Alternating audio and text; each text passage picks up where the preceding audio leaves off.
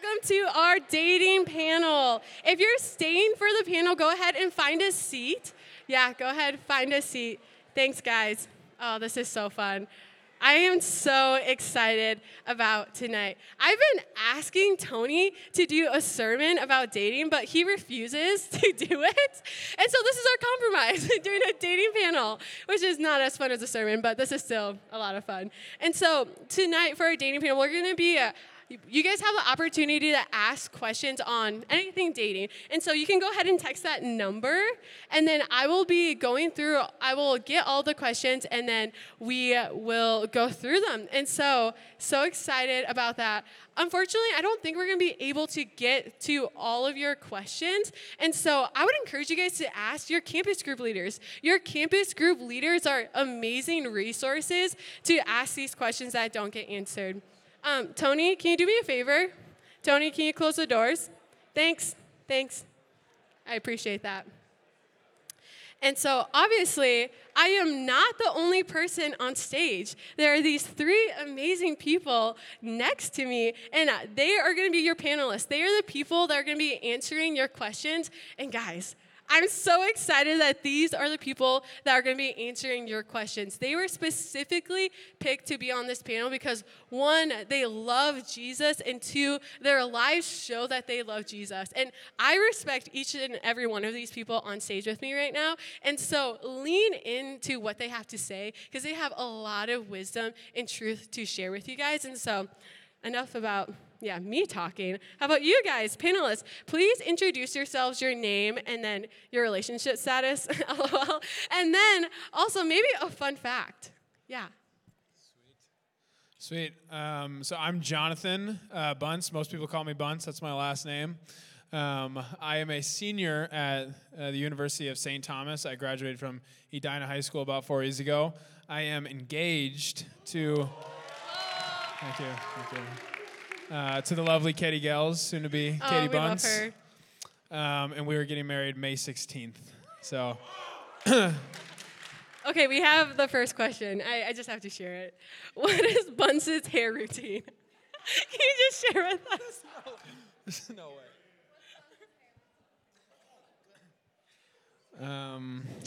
I don't actually wash my hair very often. It's more of a 2-3 times a week. Conditioner, sometimes shampoo. Don't overwash your hair. That's my advice. Thank you. That's true. Don't make the same mistake I did. I am Diamond. I'm on staff here with Salt Company, and my relationship status is single. Yes, we love it. My name's Terry. I do not have an aging disease. I'm just old. And I love all you guys. I'm so excited that you're here, that you're just sitting here on a Thursday night where you probably have 17 other things to do, and you're here. So we really want to make it worth your while. Okay, thank you, panelists. And so the first question I have for you guys is that the Bible doesn't explicitly talk about dating. It doesn't say that word specifically because dating is a very modern concept. It wasn't around during biblical times. And so how do we navigate this? The Bible's our ultimate authority. How do we navigate something that isn't explicitly shared in the Bible? How do we navigate that? I think that one, honestly, is really simple, and you will easily get this. When you took arithmetic, math, in first grade, the teacher didn't try to give you every combination of numbers and additions so that you could figure out and memorize the answer. They taught you how to just put single digits together. 6 and 2 is 8, and so on. By learning those principles, you were able to apply it to math in general, and now you're in some crazy theory math that's just whoosh, that you wouldn't be able to explain, but you built gradually on some principles. So it's very simple, but it's not easy because God wants us to do things that are supernatural, like love our enemies and love those who don't treat us well. But simply, as it relates to dating, treat them like you would want to be treated. Just that Jesus had the golden rule, which was super simple. Treat other people the way you would want to be treated. And And maybe to expand on that a little bit, treat her or treat him like you would, like they were your baby sister, brother, whatever. So it's pretty simple. It's just not always easy. Yes, so good. Okay, we got a question. As Christians, what is the purpose of dating? We hear that word often, but what is the purpose of it? Yeah, I mean, I will just have to say, first and foremost, as Christians, the purpose for anything that we do is to glorify the Lord, and that includes dating. But in short, the purpose or intention of dating as a believer is marriage, is to pursue the God-given design of marriage. And so you can think of it as a way as like dating is a bridge or a pathway to marriage. It's not something you do just to fill the void of loneliness, and it's not something you pursue so that you can satisfy your lust and sexual desires. But it's ultimately to get married. Not that every person you date or go on a date with, you'll end in marriage, but you date with the intent of marrying, which then informs who you should even consider going on dates with. Yeah, which I feel is so countercultural, because I feel like right now the culture tells us that date whoever you want to date, or date like for fun, or if you're bored. But then as Christians, we date with the purpose of marriage, with the goal of marriage in mind. And even to add off of that, like the purpose of dating is to determine if that person is right for you to marry. Like, you are determining if this is a person that you can marry. And so with that in mind, with that purpose in mind of dating, who should we date? What are like traits or characteristics of someone that we should look for in a dating partner? Yeah, I mean, first and foremost, the person, if you're a Christian and what you want to do is become more like Christ, the person you need to date has to be on fire for Christ, right?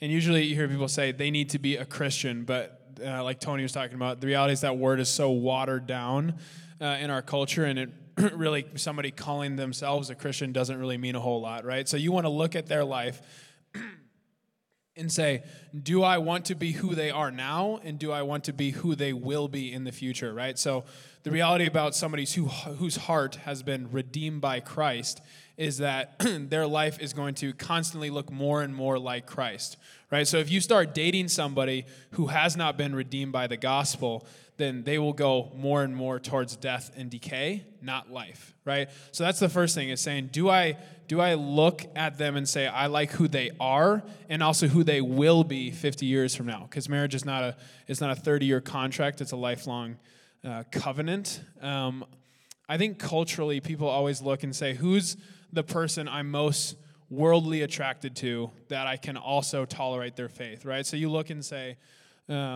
who's the person I'm most physically attracted to, who's the person that I think is the coolest, who's the person who has the most money, who has the most security, all these things.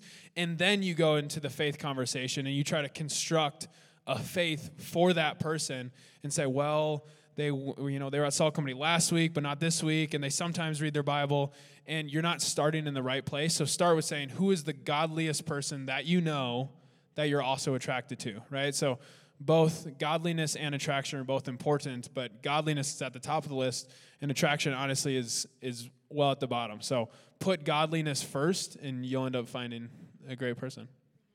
Yeah. I just want to add one thing that I told my kids.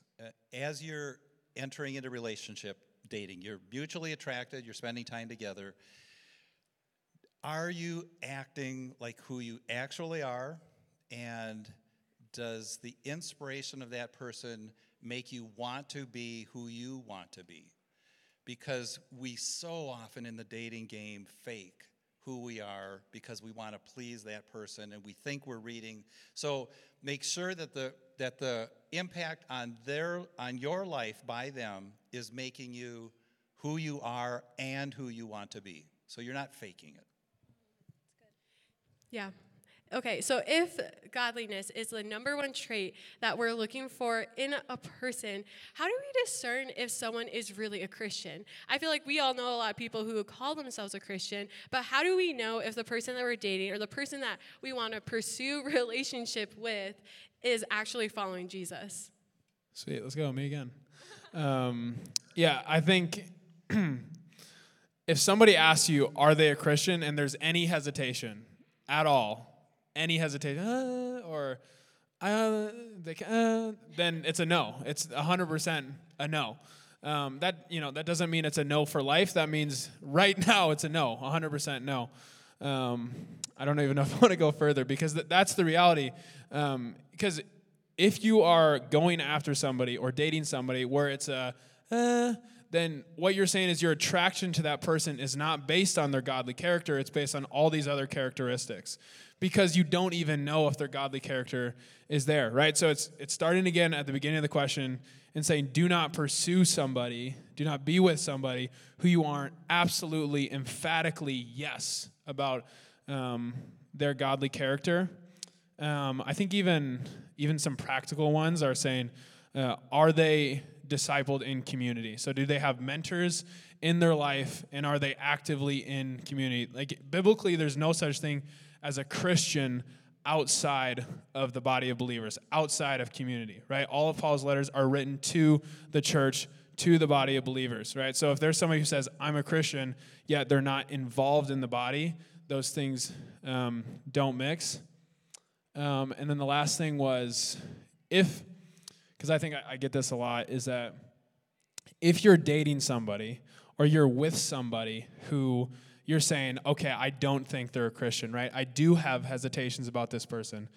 It's unloving to that person for you to stay with them, right? What you're telling them is, I'm a Christian, but you come before God in my life, right?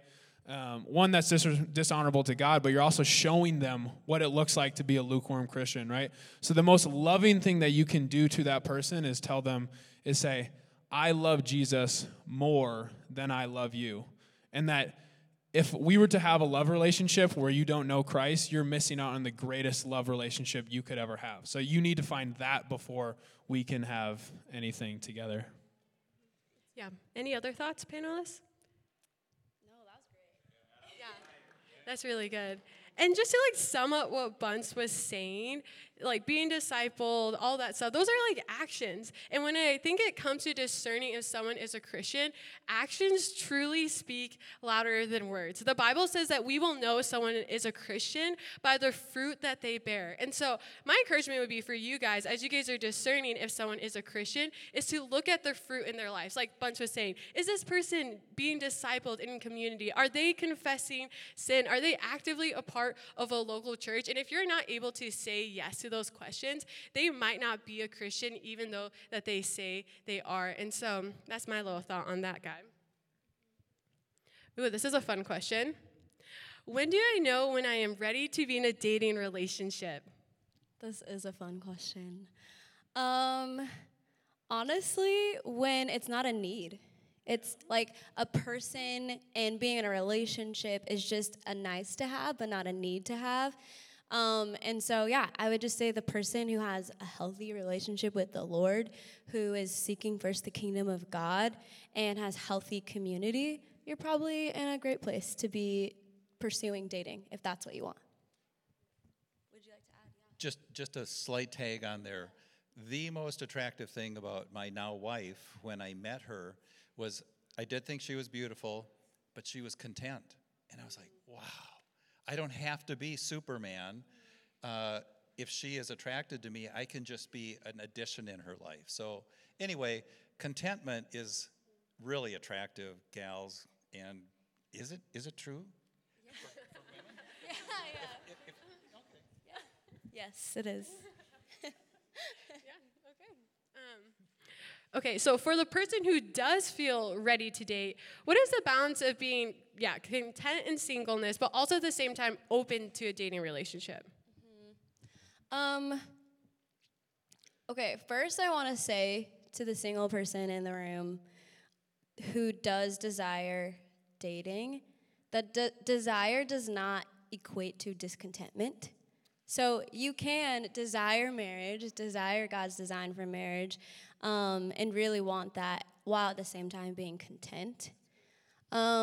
So the way to balance that, I don't know, I feel like it kind of goes along with the other answer, is just pursue the Lord. Be so consumed with God and holiness, and that's really just all you care about. He's just the true treasure of your life. And then some practical ways to, if you feel like you're ready to date, like be open to dating. If you're a guy, be bold, ask girls on dates, like, and yeah, just be open. You guys are also in such a great time where like there's so many like social events for you. Like real life is not like college, just want to tell you. And so there's such a special and unique time where there's so much opportunity to meet people. So like go out, go to the social events, do the things. Obviously the godly things. You don't want to go to some crazy functions, but you know what I mean? Like go out and meet new people and have fun. Like dating should also, yes, we should take it serious and like who we should date and we should be intentional, but also like you can have good fun with it. I hope that didn't come out wrong, but you can have fun with it. It doesn't need to be a lot of pressure. That's good. Yes. Well said. Okay, so we're going to take a turn slightly, and we're going to talk about sex and what the Bible has to say about sex. And so, what does the Bible say about sex, and how does that affect our dating relationships?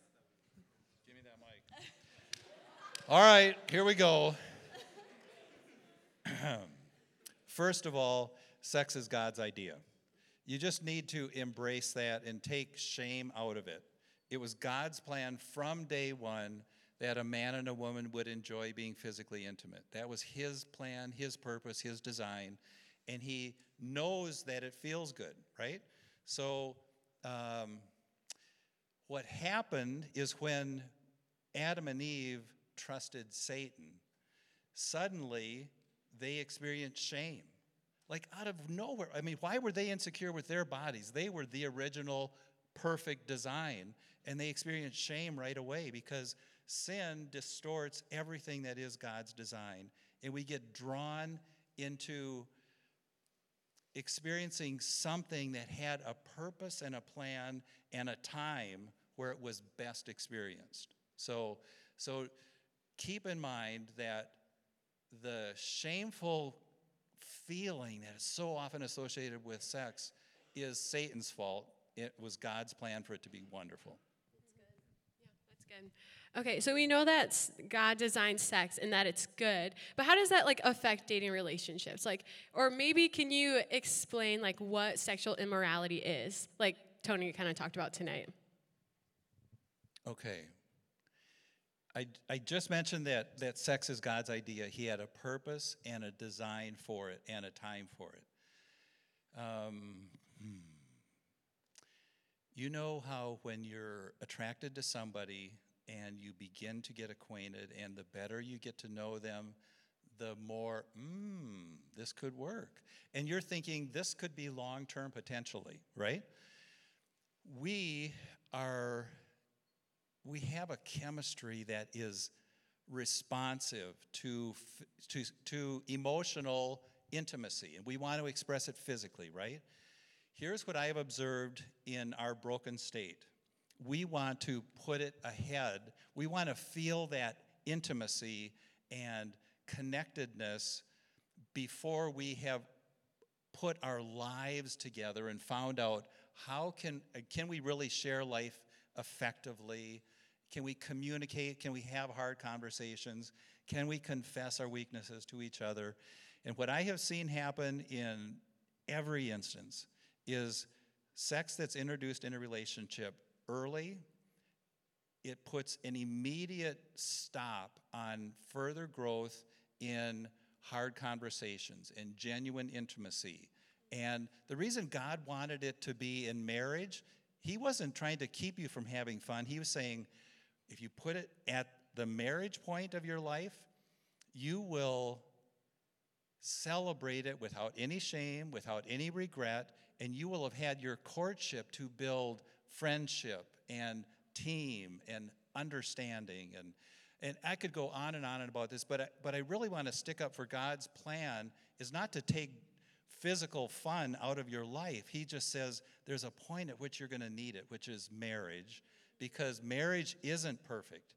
And you're going to let each other down, and you're going to need sex to bring reconciliation and attraction and all of that back together. That's really what God's plan is that it makes your marriage even better than you could think it would be.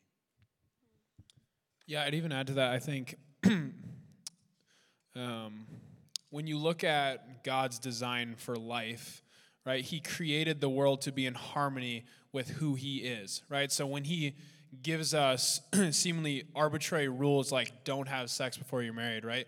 It doesn't say that in the Bible, right? Because that's not the principle he's getting at. He's getting at the principle of sex is meant to be good in the confines of marriage. That's not arbitrary. What he's saying is that without the lifelong commitment to somebody else, sex is always going to be selfish, not selfless, right? So whenever, if you're in a dating relationship or if it's a one-night stand or you're having sex with somebody that's not your spouse, what you're telling that person is, I want some of you, I want your body, I want the pleasure that you can give me, but I don't want all of you for the rest of your life, right? So it has to be selfish. There's no way for you to be having sex with somebody outside of marriage that you can be giving of your entire self to them.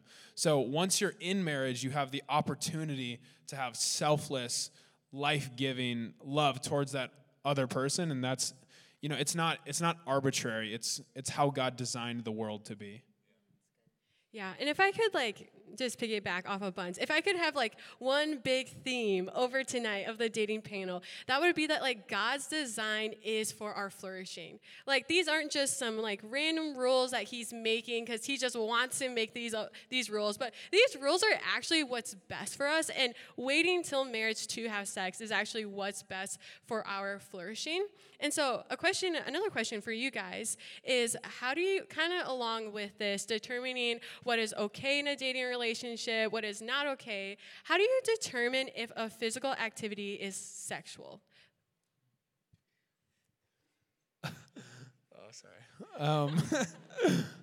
This is not my line, but I heard this at FCA camp, but I think it rings true. So, don't heat up the oven if you're not preparing to cook a roast, which I don't think I need to get more specific, but I think it'll. Oh, that is such an unfortunate analogy. Okay, I think what would be super helpful for people is, what's heating up the oven? And you don't have to answer this, Bunch, if you don't want to. I don't know. I feel like it's pretty straightforward, isn't it? No? Anything that brings you to the point where you want to have sex with that person is too far, right? So anything that's making your body and your mind feel like you're ready to have sex with that person is too far, right? So I know how this works for guys, but I don't know. You can do that work on your own. And just to add to that, something that I heard that was really helpful for me is don't start something you can't finish, when it comes to sexual intimacy. When you're a Christian, you're dating, it's how close can I get? But that's so unloving to the other person that you're all right, let's start something, but we're not gonna go there. That's so unloving and just so unfair to both of you. So yeah, I know this is not super popular, but I think that also can include really passionate, if we're gonna be specific, kissing and making out. Because why are you doing that? Not to just make out and kiss. Eventually that's supposed to lead to intimacy and sex. So yeah, those are just some helpful things to consider. One thing that I heard that I found to be so helpful, it was actually from a student. One of our student leaders, Sebastian, he's so great, super wise. He's great. One thing that he said that I thought was so helpful was in determining when a physical activity is sexual or not sexual, he was sharing how to do the family test. And so the family test is... what was it? The family test is determining if you would want to do that activity with your mom or dad or sister in the room. And I was just oh my goodness, you wouldn't want to do a lot of things. with like your mom or dad in the room, or if you did, that would be like really weird. But and so I thought that was like so helpful. It was just like, man, we want to like honor our partner or whoever we're dating as our brother and sister in Christ, and the way that we can do that is respecting them in that way. And so I thought that was really helpful. So the family test, yeah. We're getting a lot of questions about physical boundaries, and so do you guys have any more tips or, practical tips about boundaries in a dating relationship? Yeah, even just like listening to what you were saying, I think the general reaction to that is that's crazy, or like that's way too far, or that's legalistic, right? But the reality is everybody in here's perception of dating is from culture. It's from Hollywood. It's from everybody around you. And culture dates with like they're married with no commitment, right? It's cohabitation. That's the way everybody in culture dates. So it should look different, right? Like all of your friends, it's just going to look different. So if you're saying, wow, the way we're doing this is so countercultural, like that's crazy to not even be making out with my partner before we're married. If you like, that's because it's good, right? And that's because as Christians, we're called to be counterculture and not just follow what everybody else is doing. So I would also add some just like practical tips with boundaries is that clarity is kindness. Be as clear as possible when you are establishing boundaries with your boyfriend or girlfriend, because when there's any vagueness, we just like in our sinful flesh like to take advantage of that vagueness and like, oh, we didn't really say super clearly what we could or couldn't do, and so we're just gonna do a bunch of things. And so I would say establish boundaries with a lot of clarity, and there are kind of two types of boundaries that I think are really helpful. So like the first one is like the normal like physical boundaries of like the family test. And then the second type of boundary that I found to be really helpful is or are boundaries that prevent you from being in an environment that can lead to sin. And so one boundary that I had with my boyfriend in college, but now my husband, we never hung out in a room together with a closed door, or we never hung out in a bed together. We didn't hang out super late at night, because when we are in those situations, in those environments, that just causes us to be more susceptible to falling into sin. And so I feel like that's really helpful, or a practical tip that I thought was really helpful in dating in college, was just having those two type of boundaries of one, boundaries to where like, okay, we can't do this. This is what we're for sure not going to do. And then two, preventing you to being in environments that could cause that. And so I thought that was really helpful. Any other tips or thoughts about physical boundaries? I just had a thought when it comes to purity. Know your why. Like why boundaries are healthy and why they're important. Why should you be pursuing purity? What does Scripture say about purity? I think it's really helpful to know why you should be waiting till you're married, and not just like doing, but knowing why. Because I think catching God's vision for dating and for relationships and for sexual purity can really set you up for success, instead of just like doing something because you were told that you shouldn't do it, or you like grew up in church and you always heard like, yeah, it's bad to have sex before marriage. I'll never know why. So I think it's just helpful to know why and to seek Scripture on that. Yeah, do you guys have any like Bible verses at the top of your head that kind of answer that question of why? This has been a life verse for me, and it applies to everything, including this, which is seek first the kingdom of God, and all these things will be added to you. God has made me happy, and it hasn't been sin. So it's just 1 Thessalonians 4:3-8 is, for this is God's will for your life, that you would abstain from sexual immorality. Right? I just like that one because it's so clear. It's like God's will for your life is that you would abstain from sexual immorality. There's no way around it. That is absolutely God's will and design for your life.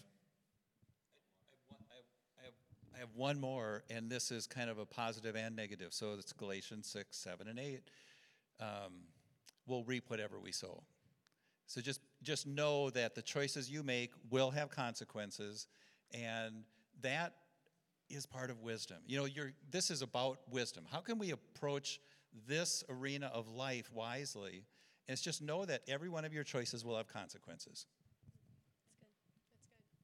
What should a couple do if they have already fallen into sexual impurity or have had sex? Should they continue dating?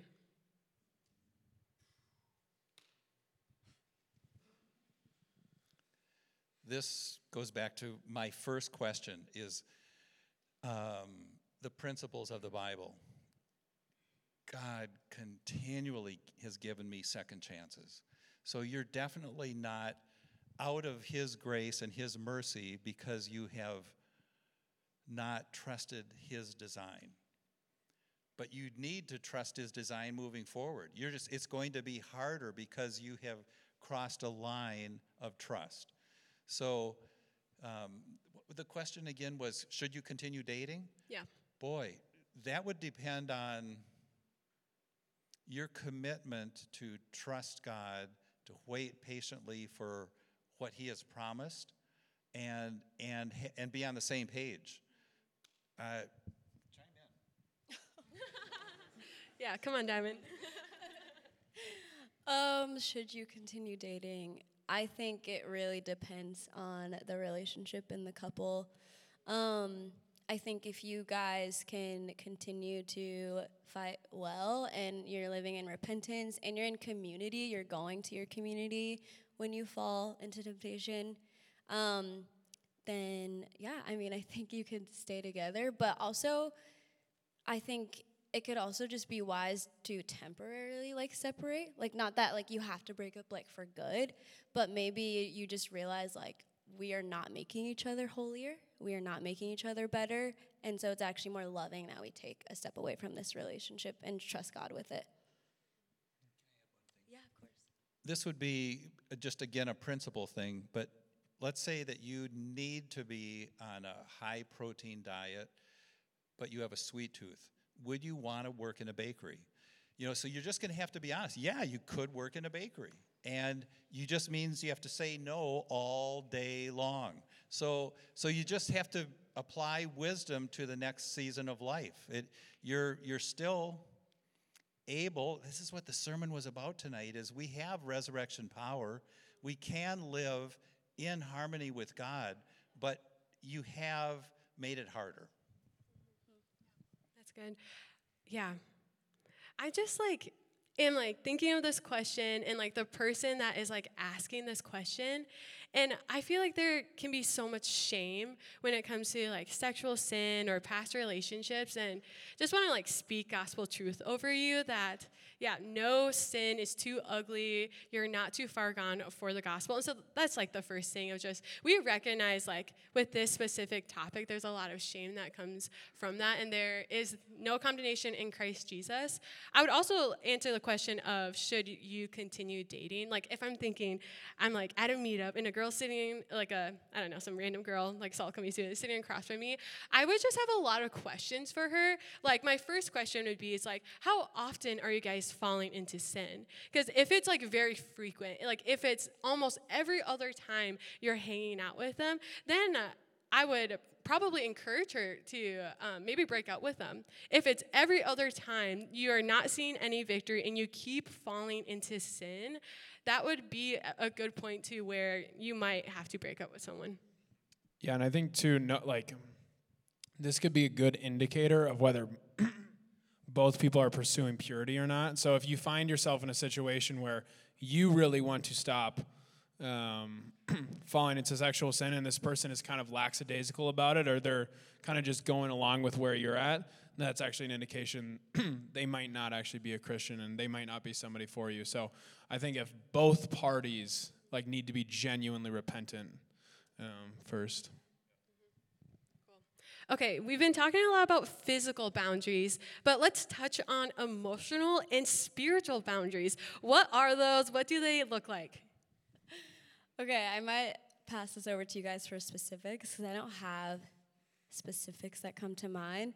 But I'm kind of going to lump the two together and just say I think it would just be helpful to have an awareness and be mindful of the pace of your relationship.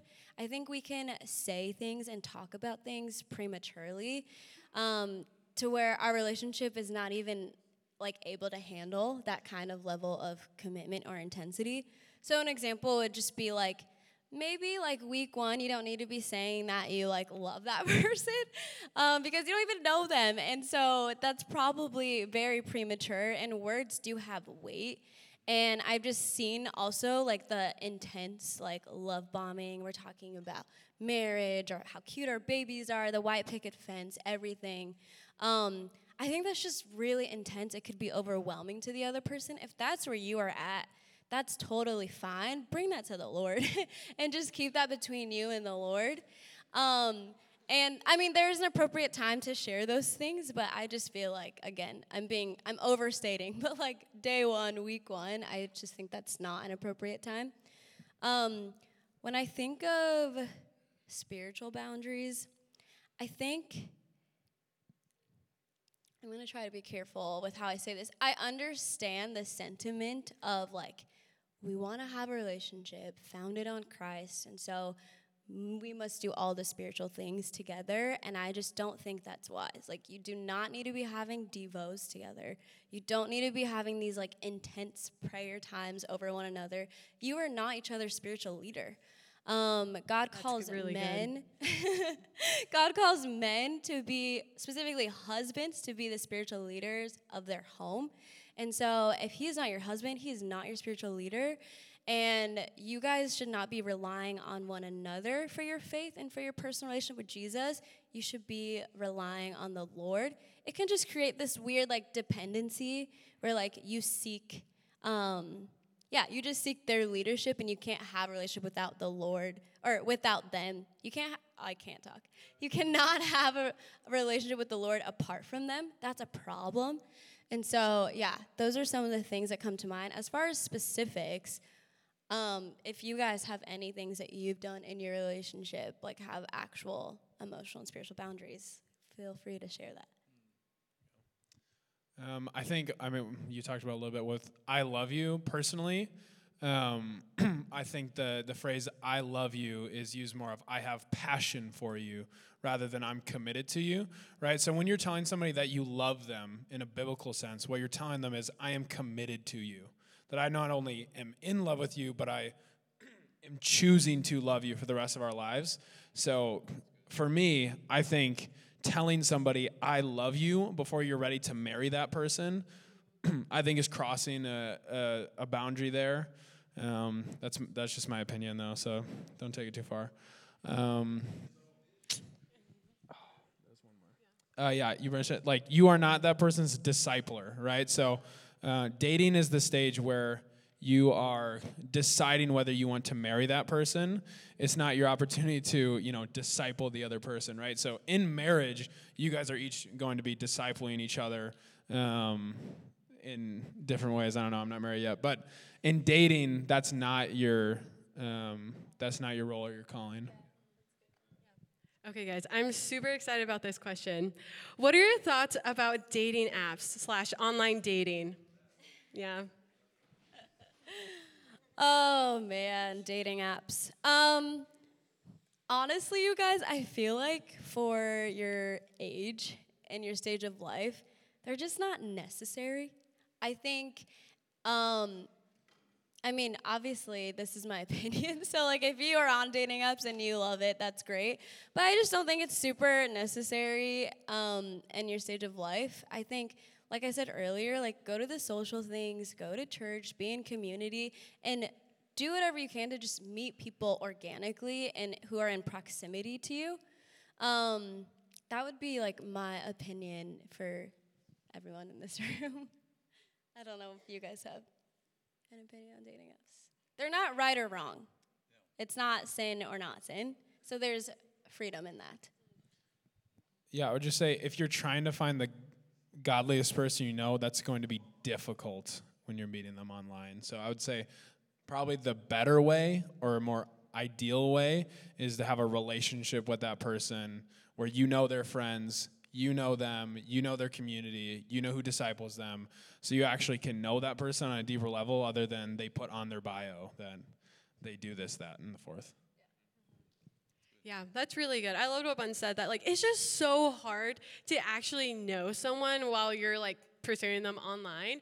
And I would like, in my personal opinion, and yeah, I would actually never encourage like a Salt Lake student or a college or anyone in college to do a dating app or to pursue a relationship on a dating app. And the reason for that is because, like Ben said, it's just so hard to like know that person.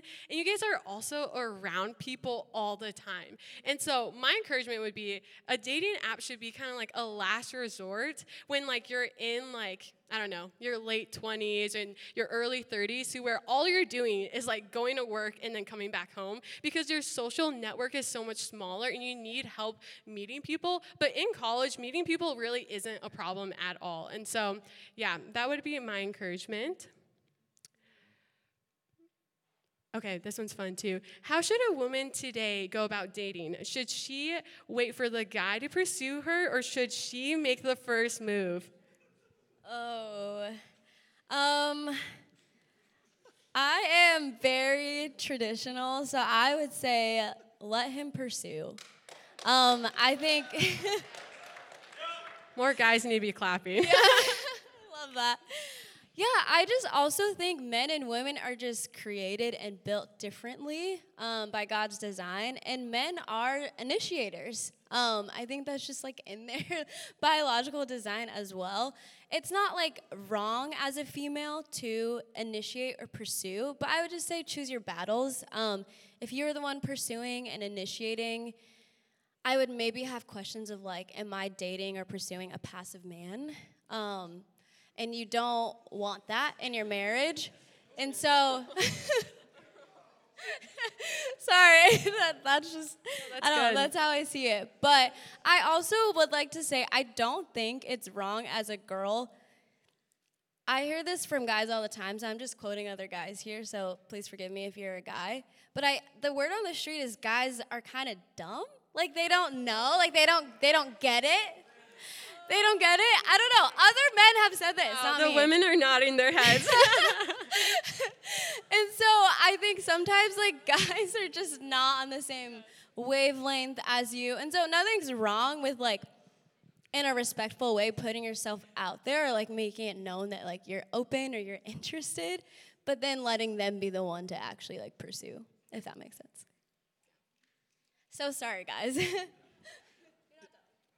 Just my input on this and my recollection of when I was your age, you guys out there, is that I was a warrior in my mind, and in a sports arena I was, but as it related to initiating relationship with a girl, I needed pretty much I needed to know she was going to say yes before I even asked, because I was so insecure and vulnerable about getting a no. I would think, I'm not worthy, I'm a wimp, and so I'm encouraging you guys that be the warrior in relationship that you are in other arenas of your life. Get out there and ask. It's not a big risk. It's not as big a risk as I thought it was in my brain. So let's go. Girls wouldn't need to ask if you guys were asking. That's good. Thanks, Terry. That was a good word. Okay. Oh, also, can Go I ahead. add one more thing? Yes. This seems so obvious, but if you are that guy and you're like, hey, great, like, I want to do that, use the word date. Like, have clarity. There's been so many times that I've also experienced. What? Okay, so this actually is like personal experience.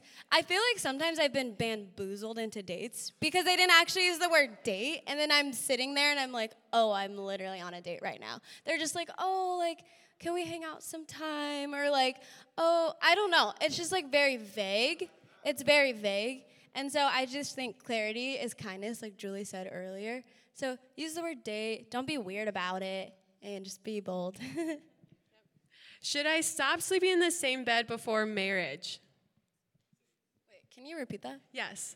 Should I stop sleeping in the same bed? I'm guessing like with her boyfriend or girlfriend before marriage. Yes. Yeah. Sleepovers with your boyfriend or girlfriend is just not a good idea. even if you're like, oh, but we're not like sleeping together, eventually it will lead to that. And if it doesn't, I would question, should you even be with that person? Like, if you aren't attracted to them physically, if it's not a temptation, then maybe you should not be dating that person. But I find it really hard to believe that you're not tempted if you're in the same bed together.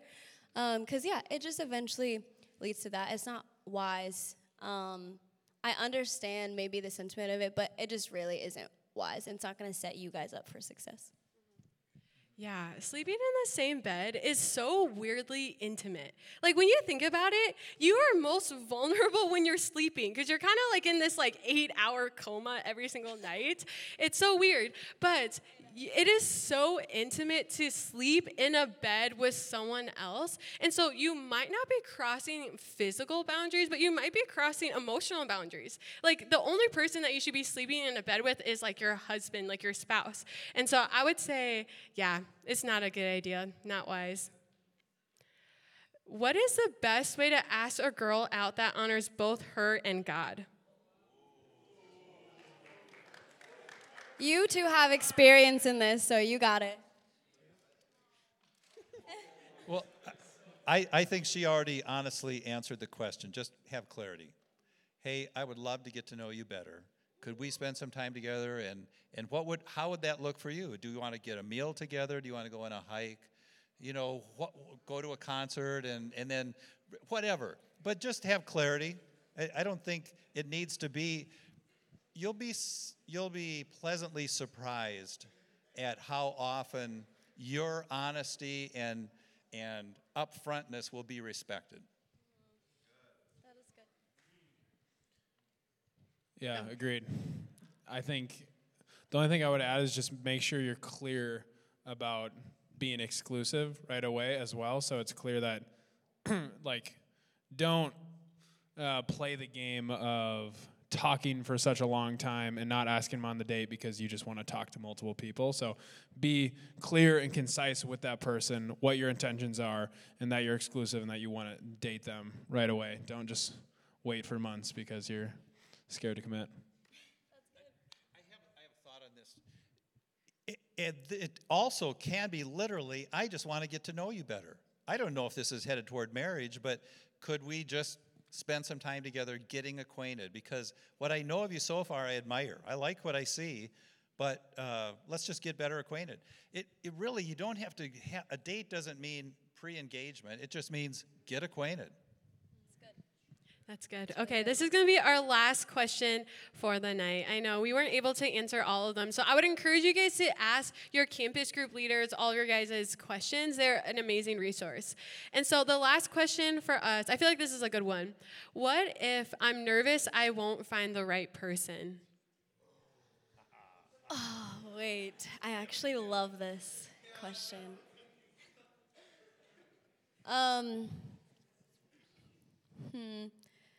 Honestly, the first thing that comes to mind is there is no right, perfect one. And so, if that is your question, you might be asking that for the rest of your life. Because it's this mythical. I appreciate the feedback. Sorry, that was really funny. Yeah, it's just this, like, mythical, like Hollywood fairy tale that there's one person out there for you. The person that's for you is the one that you choose. It's the one that you say yes to for the rest of your life. And so I wouldn't be worried about that. I think there's a liberty and freedom in the fact that there isn't just one person for you. I mean, there is, and that person is Jesus. But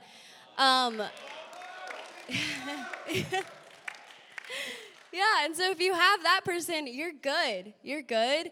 And whether or not marriage is in the cards for you, I think maybe is the question that you're wondering. Because you already found the person that you were made for and created for, you'll be okay if marriage is not in the cards for you. So, yeah, I hope that's helpful. But there is not the right one or the perfect one out there for you. And just wait and trust in God's timing. If that's something you do desire is marriage, it's not a bad desire. Just trust in the Lord. this is just a quick closer for me. One of my girls thought that she would never miss a guy. She had dated a number of good guys, and they really genuinely were good guys. But out of sight, out of mind. She just literally thought, I don't know if I'll ever miss someone when they're gone, until she met Jake. And they're married now.